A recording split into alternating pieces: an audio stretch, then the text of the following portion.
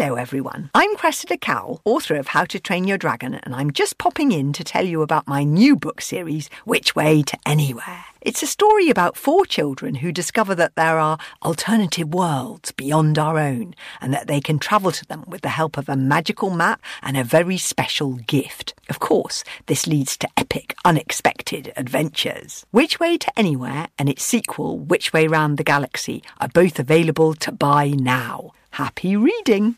Hello, my name is Bex, and welcome to the Bookworms podcast. We got a lot of stuff for you today. We'll be finding out about the birth of Agent Big Butt from Amy Winfield.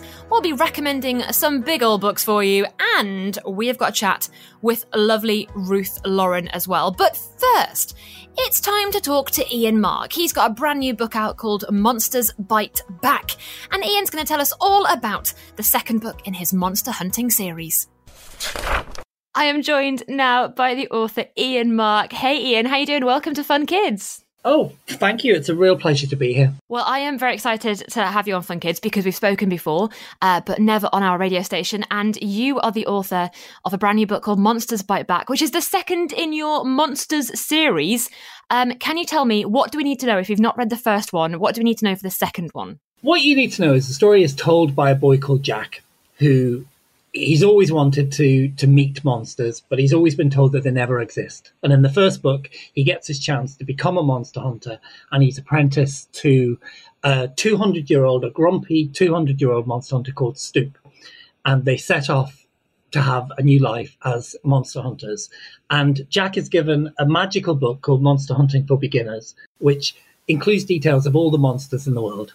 And every time another monster is found in the world, a new monster, it magically updates to include the monster in the Monster Hunting for Beginners manual. So that's basically the setup of the story. And in the second book, they set off on their second adventure when they're sent off to Scotland to deal with creatures called lubbers who are making a nuisance of themselves at an abbey up in the Scottish Highlands. So that's basically the story. And you've got Jack, who is trying to basically stop the end of the world as we know it. Pretty big deal, right? He is, yes. Yes, although in a way it's a sort of joke about the fact that so many stories that you read about or you watch films are always about very serious things are about to happen and the world will end if we don't stop it. And of course, in the monster hunting books, they're mainly intended really as a framework for lots of very, very silly jokes. So nothing's very, very serious. And the end of the world as we know it is never really threatened. But obviously, Jack has to deal with the situation anyway. You say it's a framework for funny jokes. It is. It's such a funny book. And I love even the fact you do little footnotes and asterisks and you do little extra bits here and there. Is it quite fun to write as well? It is. I mean, to be honest, I found writing quite difficult and quite hard. But I do enjoy the added extra bits that you talk about, the footnotes and all the asides and so on. In a way, to me, they're the main point of the book, is all the silly asides and so on. And I think it comes from whenever I have an idea, I always have another idea or an opposite idea. And so you end up with too many ideas. So then eventually I thought, oh, you know what? I can put all these extra ideas into footnotes and asides and so on. So that's how that sort of form came about. It just basically comes from not knowing when to shut up, really. I was going to say, it sounds like you're getting the best of both worlds because you get all of your jokes and all of your thoughts in there then. Exactly, yes, because sometimes I have a joke and a funny idea and then I think, oh, there's another idea. I wonder which one's better. And then I think, oh, I'll just use them both. That's to be fair, that's pretty savvy. I think a lot of authors are listening right now thinking, oh, yeah, that's a good idea. I'm going to steal that. You've also, of course, got loads of monsters in the book. Can you tell us a little bit about the monsters we expect to meet? Well, in the new book, as I say, Jack goes off to meet creatures called lubbers, who are sort of like the spirits of little monks who create mischief in abbeys. They like to come out at night and drink all the drink and eat all the food in the kitchen and throw plates about and smash them and do things like that. And then because we're in Scotland, obviously the most famous monster in Scotland, the Loch Ness Monster. And in this book, there's a Loch Less Monster, so called because she's much smaller than the Loch Ness Monster. And she lives in a lake called Loch Less. And deep in the water in Loch Ness, there's lots of creatures living down there too, including an amazing queen called Borborygmus. And Louis Jabot, who does the pictures for this book, he's drawn an amazing picture of her. And yes, it's all collywobbles and lots of monsters with very silly names. Well, I was going to ask you about this because obviously some are from kind of folklore, but some are maybe made up by you. I say maybe because you never know. And I did wonder, do you yourself have a monster hunting book, just where you put all of your notes for all of your monsters? I do. I have a notebook and I write down monsters, as you say, some of them are real. And I write down ones that particularly interest me, and then some of them that I just completely make up. So in the first book, for example, there's a giant fart doodle and a crusted hairy snot nibbler and things like that. So if I ever get those sort of ideas, I just write those down. In the new book, the monsters, creatures called the fog goblins as well. And just in terms of sort of where I get my ideas from, I think about 20 years ago, could be even longer, I had a dream that I was reading a book called The Fog Goblins, and I woke up and I instantly jotted that down, The Fog Goblins, because I thought it was a funny name, and eventually got the chance to use it in the new book. It's really funny you should mention that, because I was going to ask you about the Fog Goblins, so I'm delighted you've brought them up. That's excellent for me. And tell me, do you have any more books planned in the series? Were we going to see Jack again? Yes, I'm currently writing the next book in the series, which is all about dragons. I'm nearly finished that one, so that will be coming out in the next year or so. And then really whether there are more books depend on whether children enjoy the series. I mean, I'd love to write more if children want to read them. I'm sure they do. I'm absolutely convinced of it. We do a little thing on Fun Kids, a little quiz, kind of this or that quiz, which I didn't get to do with you last time we spoke, and I wondered whether we could do that now, if that's okay. Sure, that would be great. All right, okay. Now, it's just to get a feel for who you are as an author. No stress. There's no wrong answers, obviously. There are no wrong answers. That's what you'll tell me. But I will judge you, obviously. Yes, of course. With all of them. Books or Kindles? Oh, well, this is interesting. Books, I mean, I do prefer to read an actual book. But sometimes, like when I go on holiday or something, you can put hundreds of books on a Kindle. So I do enjoy the convenience of that. And sometimes when I'm reading books for adults, I will read them on Kindle. But for things like, I read a lot of poetry, for example. So poetry and children's books and things like that, I prefer to read the book. Good answer. All right, okay. Good start. Heroes or villains? Oh, villains, always. They're always the most fun to write about. And, you know, sometimes it can be quite hard writing a story when, you know, if the main characters have to be good. So I do like the fact that Jack's quite mischievous and he has a mischievous sense of humour because he gets to say sort of, you know, funny things that make him a little less of a goody two-shoes. But yes, the villains in the first book, there's a woman called Aunt Prudence who I'm absolutely convinced she's the hero of the story, really, because she's so vile and horrible. And yes, in the second book, there's a few sort of good villains too. And I love writing villains. So yeah, villains. They're very fun to write and to read, I imagine. Film adaptation or TV adaptation? Film, probably.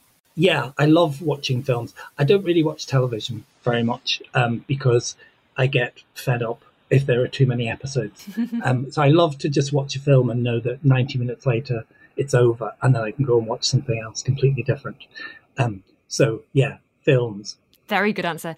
Mermaids or the boneless? Oh, well, the boneless is in the new book. This is a brilliant monster. And this sort of does exist in real life, but I've adapted it in this. It's basically a monster that can take any shape whatsoever. So you never quite know what you're dealing with. I could meet you and you might be a boneless, or you could be walking down the street and someone passes you and they're actually a boneless, or you see a nice friendly cat or a bunny rabbit, but it's actually a boneless and they're fierce and, you know, man-eating sort of monsters. So yeah, I think a boneless because they can hide in plain sight, really. Yeah, it's a really good idea for a monster, I have to say.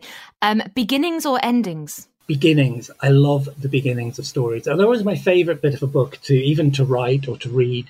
I love a beginning. And, you know, when the whole book, the whole story is set up and you get the voice of the characters and so on, and then they set off on whatever adventure they're doing. And then I tend to get a bit bored in the middle sometimes. And then by the end, again, it picks up and, you sort of gallop towards the end. So I've always been very conscious of the fact that the middle of a book can be quite hard to get through because, the beginning, you're really into a book and then it can sometimes get bogged down. So with Monster Hunter for Beginners, I just threw in more and more jokes as I went along so that nobody would get bored in the middle. Oh, good tactic. I like it. Laptop or write by hand? I have a desktop and I do write on the desktop computer. It's a big old clunky desktop. And but I do make lots and lots of notes by hand, and I have like a notebook and I carry with me everywhere. And I do sometimes wish that I would write by hand, but it's actually quite sore on your wrist after a while. Yeah, if you're not used to it anymore, it's really hard work. It is, because nobody really writes that much anymore. Everybody's on devices or laptops or computers. Yes, you just get used to sort of tapping away. It's a very different experience writing with hand than writing on a computer. It sort of looks different. But yes, for convenience, just bang it straight onto the keyboard. I was going to say, get it straight in there, absolutely. Paddington Bear or Winnie the Pooh? Oh, well, those would be two of my favourite books, I think, when I was young. That's very hard to choose. I think I love Winnie the Pooh because it's very, very funny. And I think the characters, there's so many great characters. I mean, Paddington Bear is an amazing character, and I love the Paddington Bear books. But I think Winnie the Pooh, because there's so many great characters like Eeyore and Tigger and Owl and Kanga and Roo. I can go through them all, and it's very, very funny and endlessly rereadable. Yeah, I find that question quite tricky, actually, so that's a very good answer. Finally, the last one is the most important one of all. Salt and vinegar or cheese and onion? Oh, gosh, I'd have to say cheese and onion. Although, no. Yes, but you see, if I had given a free choice, I like ready salted crisps. Ready salted is the best flavour ever, and you don't need any other flavour really. But if you force me to choose between salt and vinegar, because salt and vinegar makes your lips sore. Okay, you know what? Because you've shown your workings like a good kind of maths exam, I will let you off for that. And next time I see you, I will offer you some ready salted crisps, Ian, because I know That's what good. You prefer now. They're definitely the best flavour. I won't have any debate about this. I am partial. You know what? I'm going to admit to you, I had a prawn cocktail flavour crisp the other day, and it was delicious. And I was like, where has this been all my life? So basically, as long as you're eating crisps, you're winning. So you don't have to, yeah, there's no bad flavours. Absolutely, I agree with you.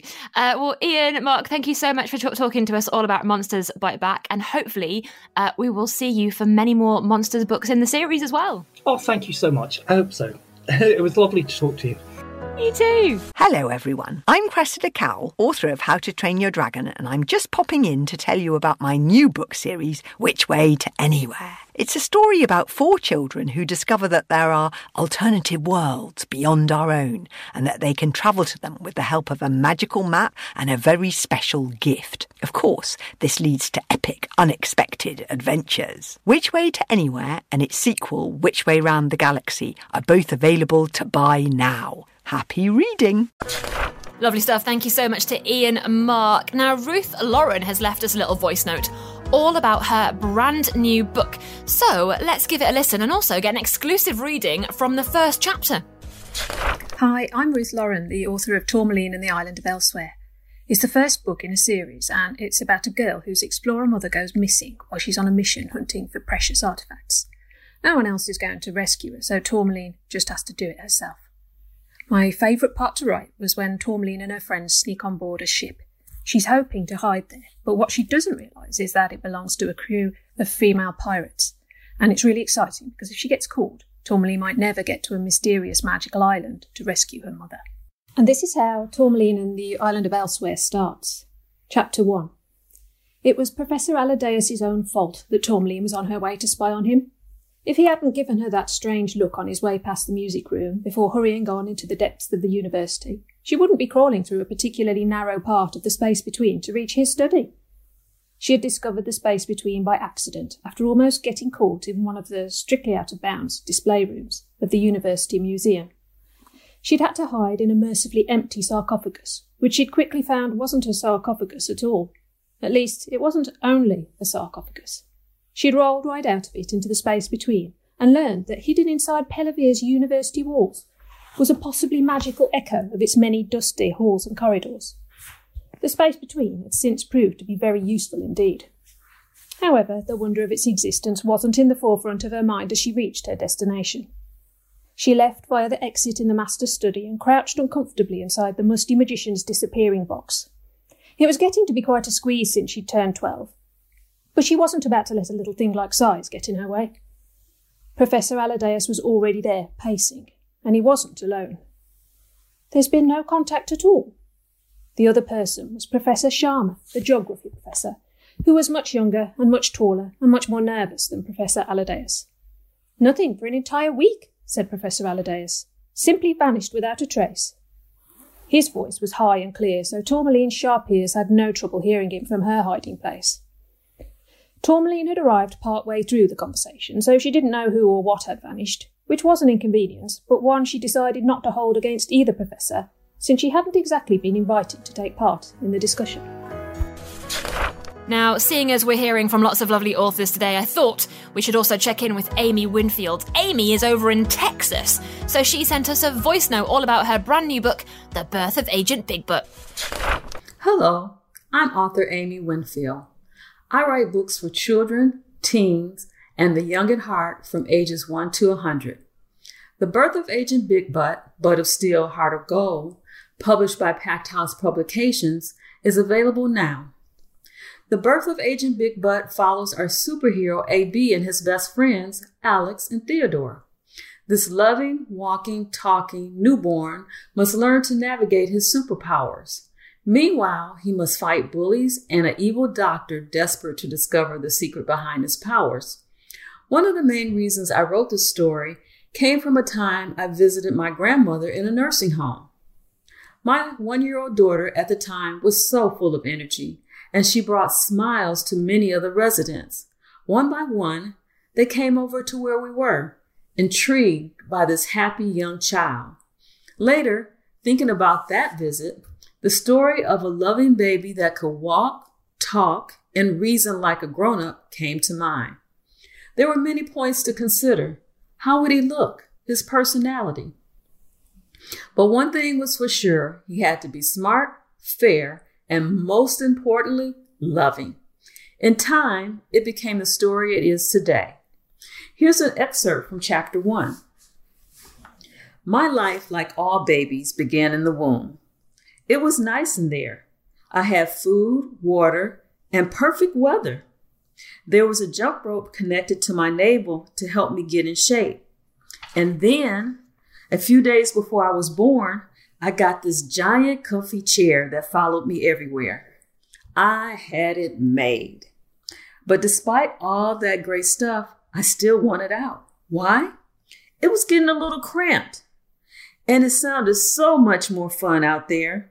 Lately, Mom's always up in the wee hours of the night, even though I try to make her nights easy by sleeping as sound as, well, a baby. But the night I was born, I was so restless. I kept my mom up all night. She tossed and turned until I felt her get up. Ooh, I hope she reads me another story. I love stories. But after a few seconds, Mr. Nat King Cole's soothing voice filled the room. Mom's pace matched the slow rhythm of the music. After a few minutes, the music turned off. Now I could hear her waking Dad. Where are we going now, Mom? Hey, take it easy out there. Even with all this padding, I can feel every bump. Why are you rushing? Are you headed to the store again? Not another late night snack of Twizzlers, guacamole, and vegan tuna, whatever that is, and red dirt sandwiches? Just once, can you forget that awful dirt? Even Dad told you it's not good for me.